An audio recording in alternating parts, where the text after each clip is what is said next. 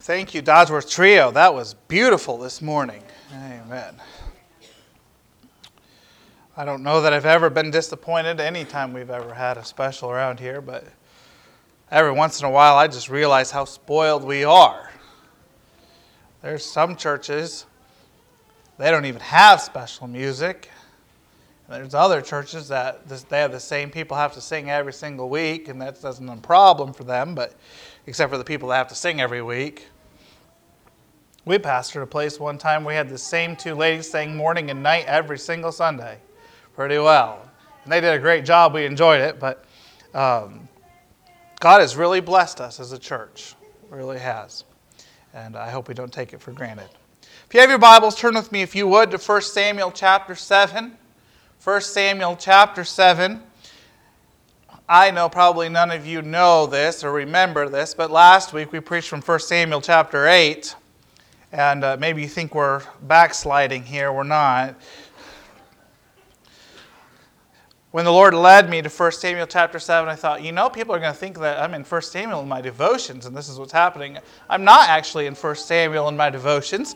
Lord just, for whatever reason, 2 Sundays in a row has led me to 1 Samuel. And that's all right. We'll do whatever the Lord says. But just thought it interesting. The Lord had us preach from 1 Samuel 8, and then this week, 1 Samuel 7. I invite you to stand with me for the reading of God's Word.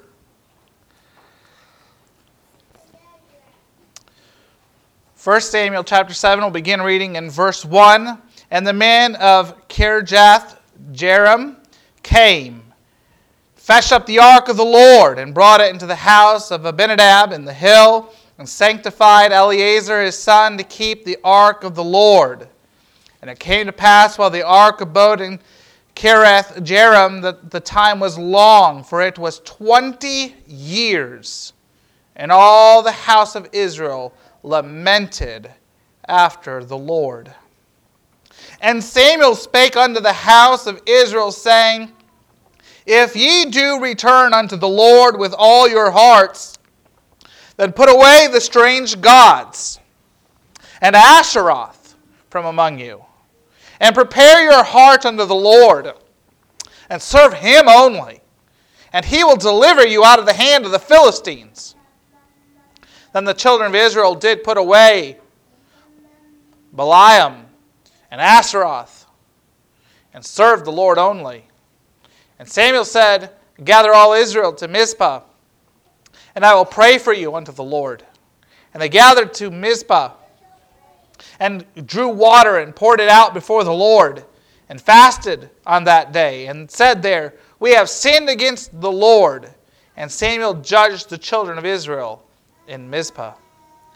And when the Philistines heard that the children of Israel were gathered together to Mizpah, the lords of the Philistines went up against Israel. And when the children of Israel heard it, they were afraid of the Philistines. And the children of Israel said to Samuel, Cease not to cry unto the Lord our God for us, that He will save us out of the hand of the Philistines. And Samuel took a suckling lamb and offered it for a burnt offering holy unto the Lord.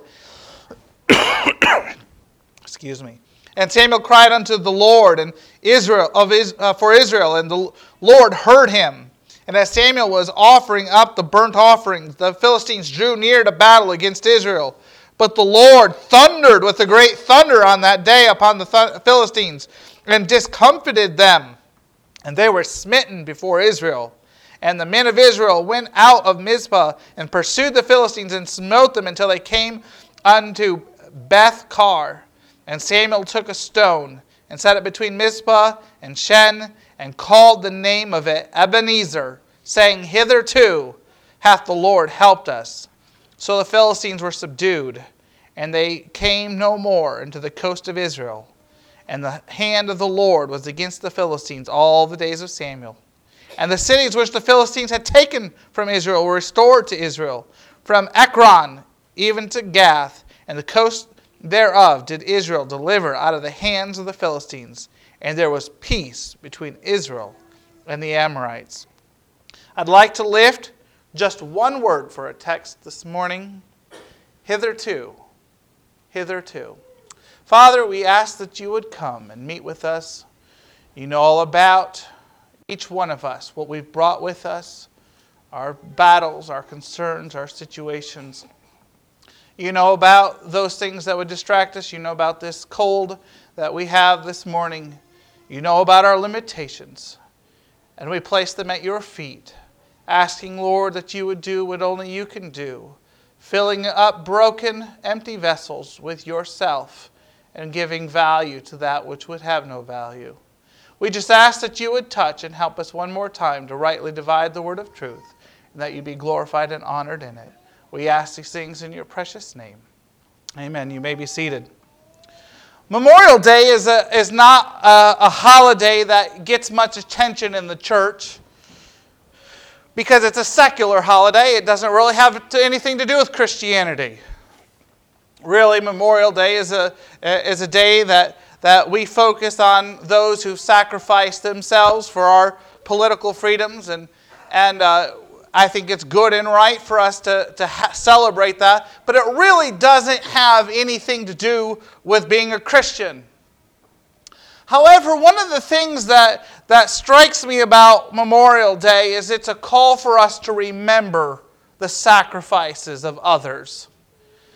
And throughout Scripture, we find that God is calling us to remember. Over and over, he says, remember your Creator in the days of your youth, and remember the Sabbath day to keep it holy. Remember Lot's wife. Over and over, you'll find within the verses of God's Word a call to remember. And the reason that we have to be reminded to remember is because we're really good forgetters.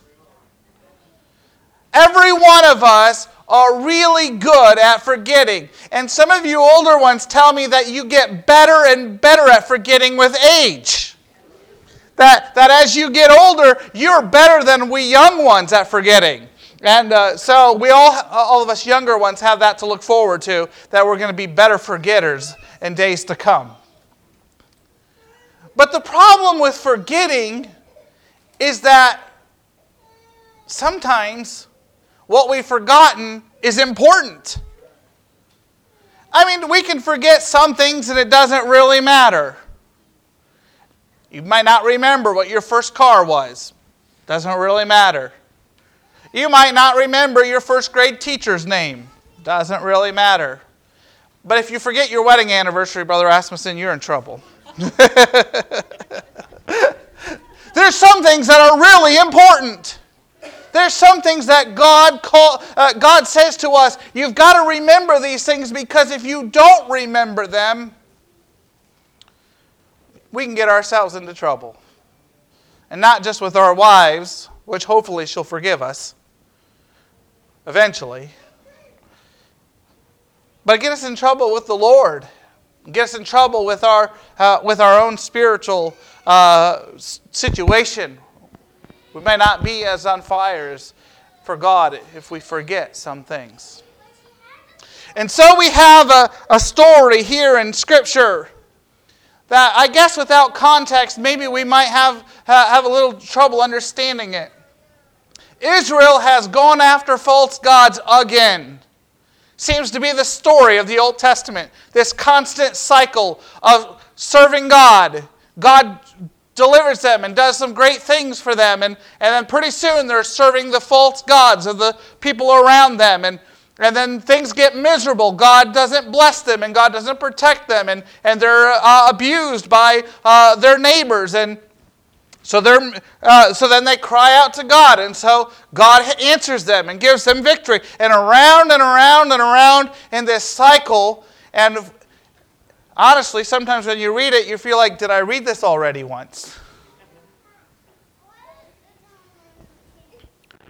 The problem is we're just not good rememberers. We just don't do a very good job remembering. The children of Israel kept having this problem of remembering. And here they are as a nation. They have gone after false gods. And the Philistines have been raised up against them. And God has used them to remind Israel that God is the only God to serve. And so here the Philistines come, and Israel says, we know how to solve this problem. And they got Eli's two sons, Hophni and Phinehas, to go and bring the Ark of the Covenant. And if they bring God's presence along, they'll win. They'd already lost the battle, lost 4,000 men, but now they're sure to win because they've brought the Ark of the Covenant. They've got God's presence with them. And instead of losing 4,000 men, they lose 30,000 men, and they lose the Ark of the Covenant. God's teaching them a very important lesson, that God's presence is not a good luck charm. That the symbols of our faith, the cross, and especially the cross, but any of our symbols of our faith, they're not good luck charms. Our symbols are important. I don't agree with those that say that we shouldn't have any symbols of our faith. I believe we need symbols of our faith to remind us, to help us to reflect on what those symbols represent. But there's a big difference between having a symbol that reminds us of what they represent and worshiping the symbol. And they had made a god out of the Ark of the Covenant. And they thought if God's ark was there, that God himself would protect them. And God didn't do that. Hophni and Phinehas were killed. Eli's daughter-in-law is giving birth, about ready to die. Calls her son Ichabod. Glory of God's departed. They're in bad shape. And the Philistines have the Ark of the Covenant. They're one symbol of the presence of God. God's presence has left Israel. Philistines have a great treasure. Great booty from war. A great spoil. But God doesn't allow the Philistines to have his ark. And he brings upon them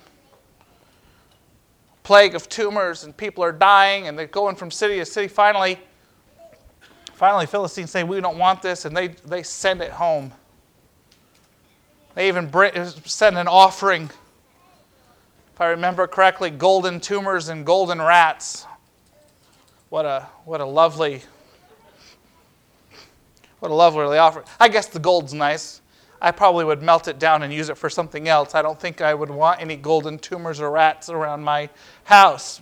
Put that on the mantle. Wouldn't that be lovely, ladies? You might be thankful for your husband's deer head instead.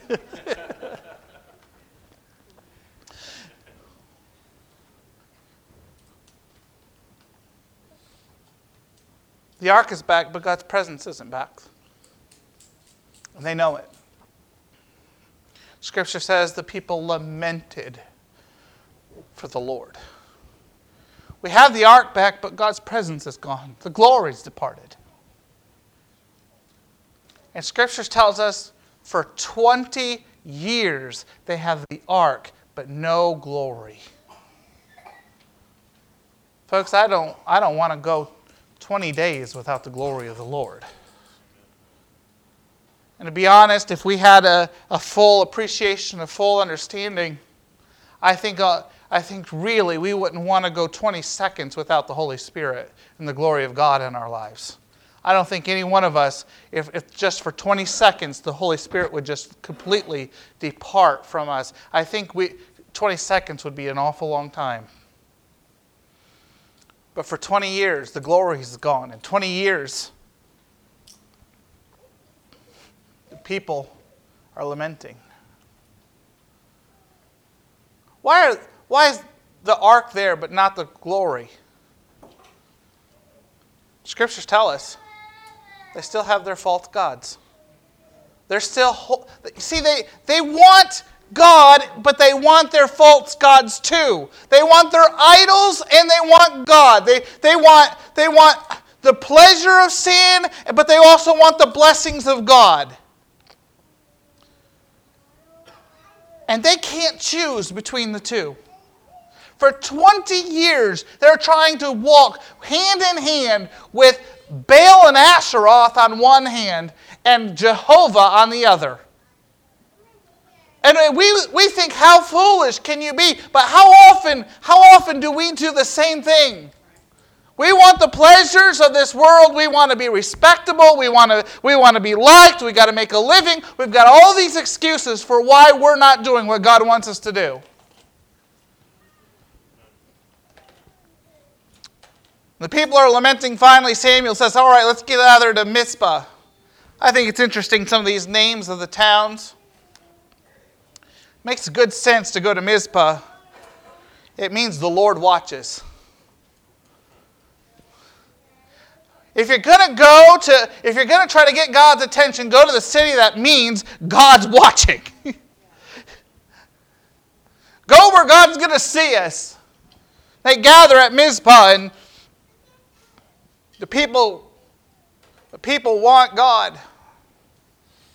And they're so desperate finally for God that when Samuel says, you got to take care of your idols, they're willing to do it.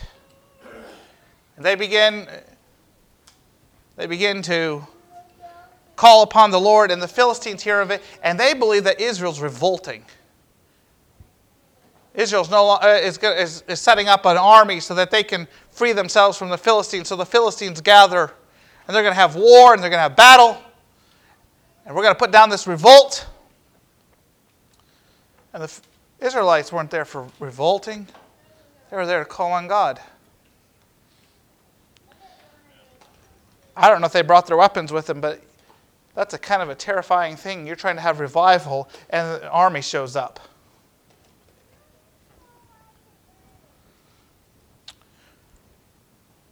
And in all of this, Samuel sets up a stone, an Ebenezer. We get to sing about it every time we sing Come Thou Fount. I think we did last Sunday, if I remember correctly. We get to sing about, here I raised my Ebenezer. And I think it's a sad thing that some don't know what that means. It's a stone of help. There's a symbol. There's a reminder. And Samuel says, hitherto hath the Lord helped us. Hitherto the Lord has helped us. What is that word hitherto? How does that help us this morning? Well, hitherto reminds us of our past. Hitherto. I think a more modern terminology, something more of your modern translations would translate it thus far. Thus far. Up to this point. It references the past. Hitherto, up to this point, thus far, God has helped us. We have to remember the past. It's so important for us to remember the past. And you know what we like to do when we think of the past is we like to think of the positive, don't we? I loved the Christmas gathering with the older people because they reminisced. Was that the right word, Brother Vaughn? I believe that was the key word. They did reminiscing. And you know, we talked about the positive things for the most part. Except for when you got to the medicine. Still can't get over giving kids kerosene. Just cannot get over that. I mean, there's a way to set them on fire and get them.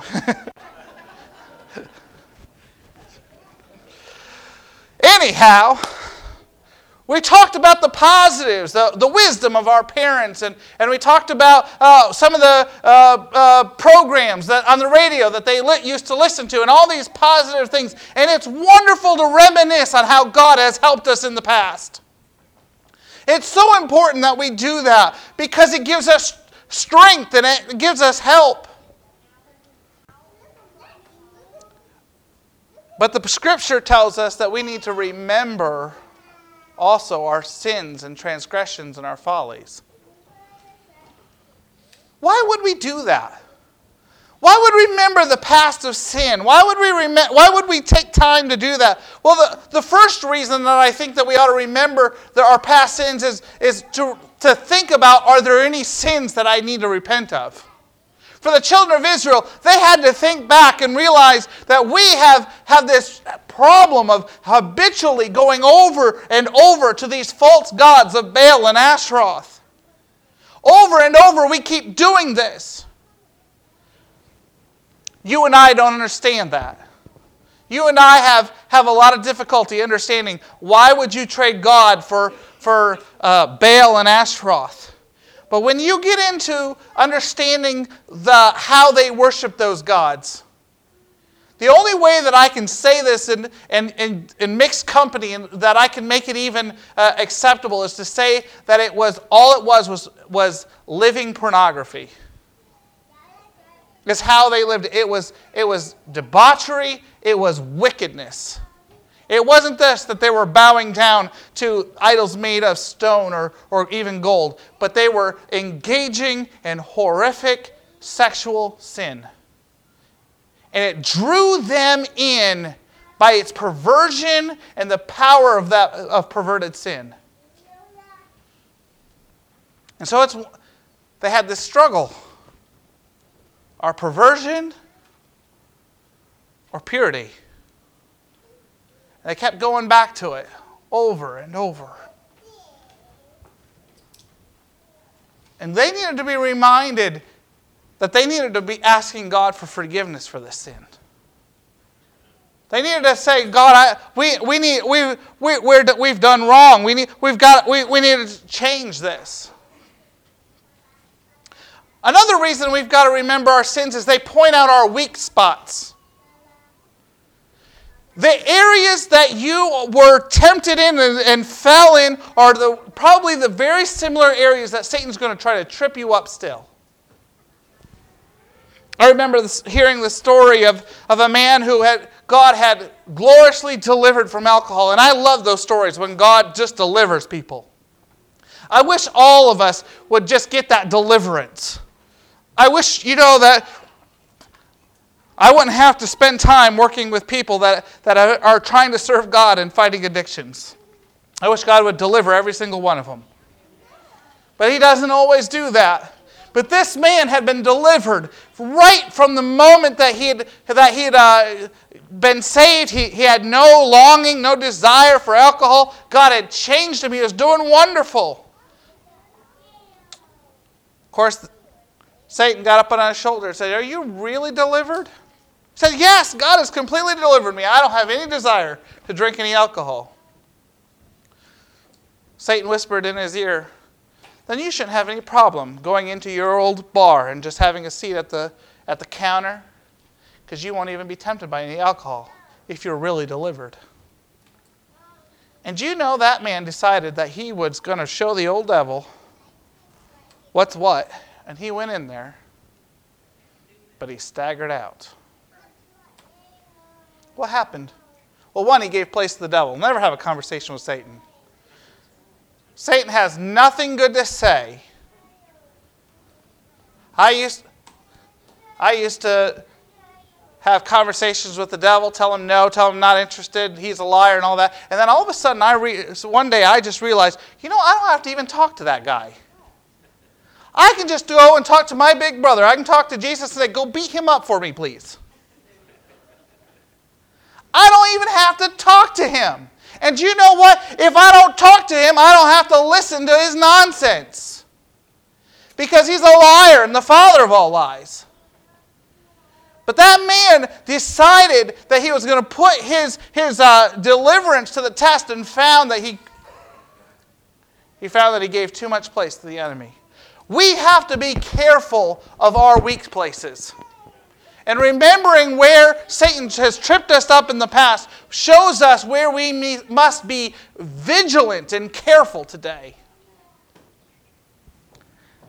I would also suggest to us that remembering our past failures ought to humble us when working with those that are coming behind us.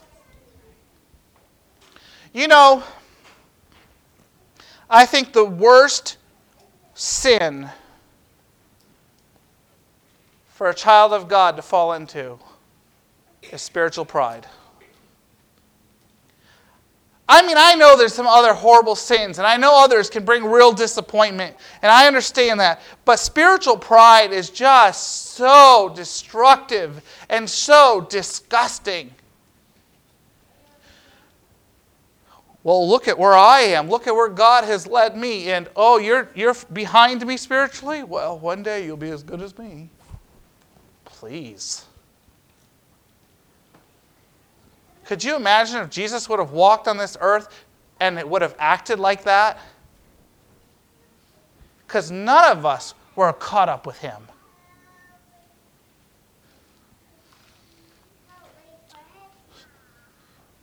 Folks, when we look back at our past, it ought to humble us.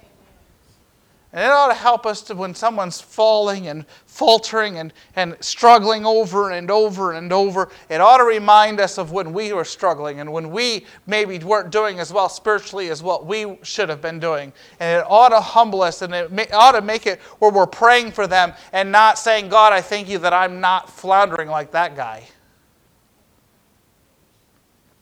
It ought to humble us. When we think of the sins of this world and think of, and we're so repulsed by just the going after sin and it's heartbreaking and it's discouraging when we see another perversion that's accepted in society. And yet, where would we be if God hadn't reached us? We'd probably be doing those same exact things.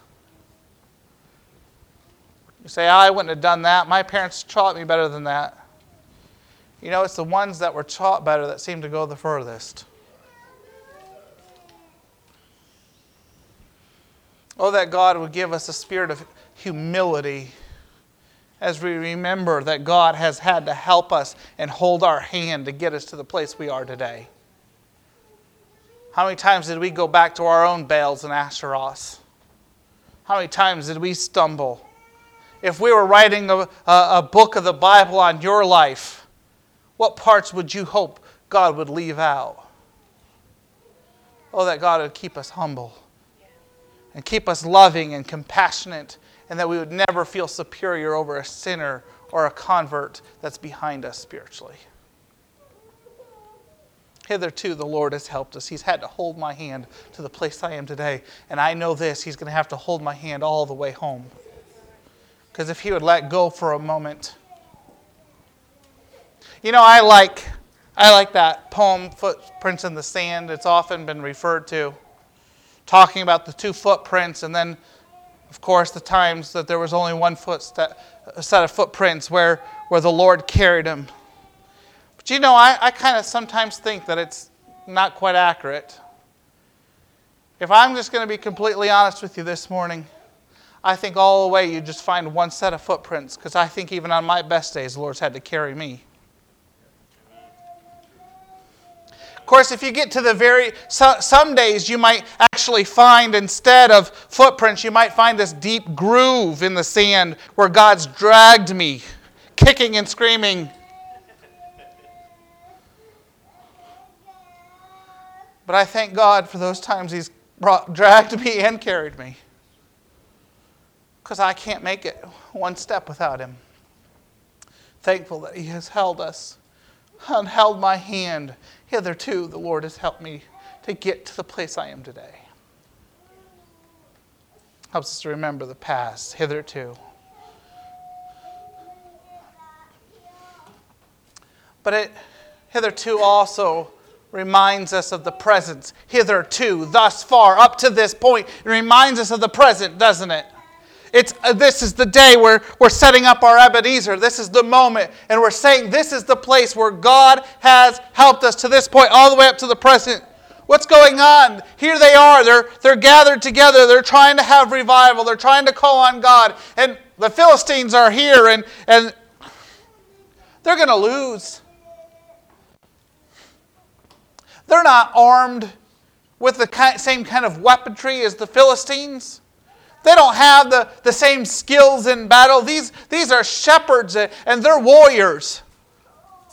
They're not going to win. They came here to do business with God. They may have their pitchforks or something, but they don't really have anything to go to battle with.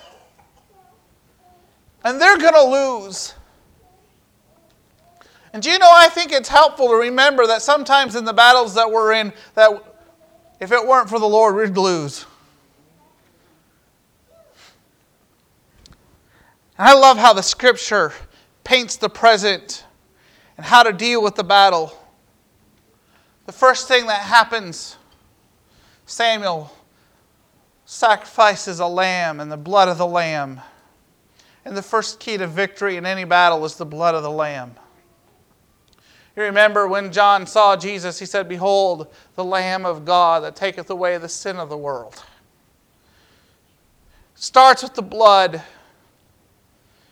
And before anything else could happen, before they could ever hope for victory, before they could even have revival, there needed to be a sacrifice, a blood sacrifice, that would somehow make an intercession for us. Did the children of Israel deserve to be delivered from the Philistines? Oh no. Their sins deserved judgment. Do we deserve God's deliverance? No.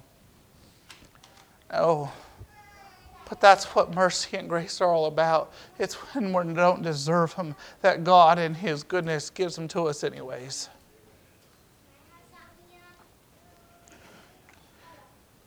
The people cried out to Samuel and they said, "Samuel, don't stop praying for us." I think that's the next thing, is we need the prayer of the saints.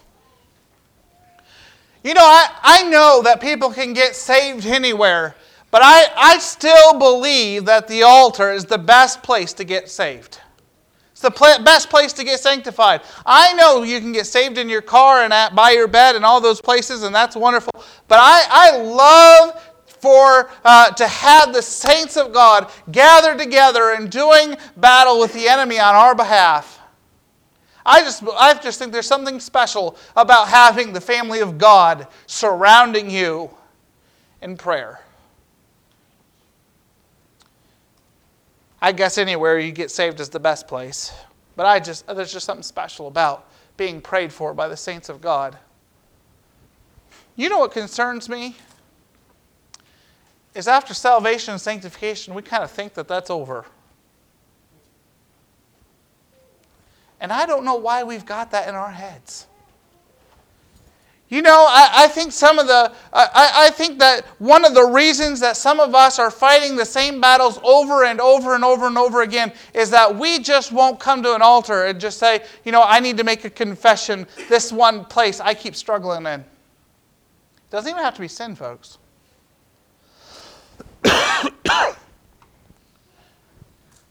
Samuel, don't stop praying for us. What a wonderful thing to be able to say, Brother Bob, don't stop praying for me. Going through a hard time right now. Really struggling. I want to stay true. Don't stop praying for me. Don't stop. I'm really needing your prayers right now. You know, Brother Doyle, what I'm going through right now, I just can't make it on my own. I need God's help. Don't stop praying for me. I don't know where we got this idea that we can make it to heaven all by ourselves, just us and God. Folks, that is not how it is. If that were true, God wouldn't have made a priority of the church. He said, forsake not the assembling of yourselves one with another. Don't see. We could all get online. There's better preachers online than me. But we don't do that because we need each other to make it. We need the accountability. We need the support. We need the prayers. Oh, that God would bless us with a spirit of reliance on our family of God. Oh, that God would give us a revival of that. Just be able to say, Brother Rasmussen, just need you right now to pray.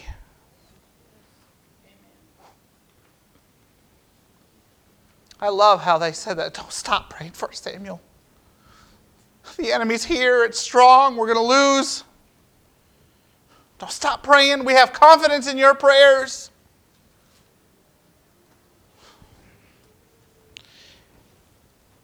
And finally, it was the word of God. Scripture says, and the Lord answered him. Folks, we need the word of God if we're going to be victorious. When Satan was tempting our Lord, Jesus didn't just spout Proverbs and Confucius and other, the big writers of the day. He didn't go and get a self-help book. Not that there's anything necessarily wrong with a self-help book if you need one. But he went to the Word of God. Says, is it not written? If we're going to be victorious in the present day, we are going to have to rely on the Word of God. Oh, that God would help us to be people of the book. People of the book. Hitherto reminds us of the past, reminds us of the present, but I would suggest that it revitalizes our future.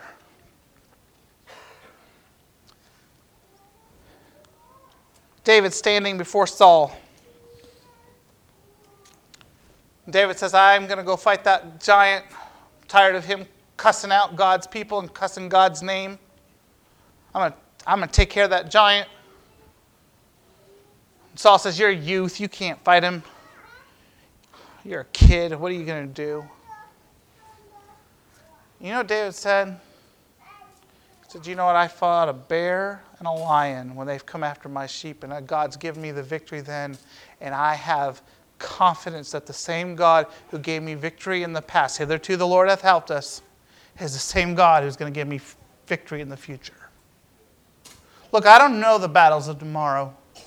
I don't know the conflicts that we're going to face. I don't know the temptations. I don't know what the new thing that Satan's going to put out. I don't know what is going to be tempted to be brought in within our own movement as I'm afraid that as a movement we've made a gradual slide back in some areas, some keen areas. I'm not sure where the next attack is coming from. I don't know where the next battle is coming from. I don't know tomorrow's Goliath. But I can remember yesterday's bear and lion. How many times in the Psalms David is in facing battles? My enemies have surrounded me. How many times has David complained to the Lord about how his enemies are all around him? But he always says, but you've given me victory in the past. David has made a habit, a lifelong habit of when he feels like today is hopeless, that he's gone back to the past and remembered the God who delivered him from those impossible situations would be the God who would deliver him from today's impossible situations. And and whatever we face tomorrow, and no matter how impossible tomorrow's task is, God will give us victory if we'll keep relying on Him and keep doing just exactly what we do in the present. What was that? It was the blood of the Lamb. It was the prayer of the saints. It was the Word of God. And if we'll keep relying on God and not trust in the arm of flesh, no matter what Satan cooks up for tomorrow, our God is able to give us victory. Hitherto the Lord has helped us. In the past, in the present, and it's a sure thing for the future. Hitherto. Hitherto. Tomorrow, as we remember our soldiers that have given their lives for our country, let us be reminded that our God still gives victory to His people. Let us raise an Ebenezer. Let's stand together.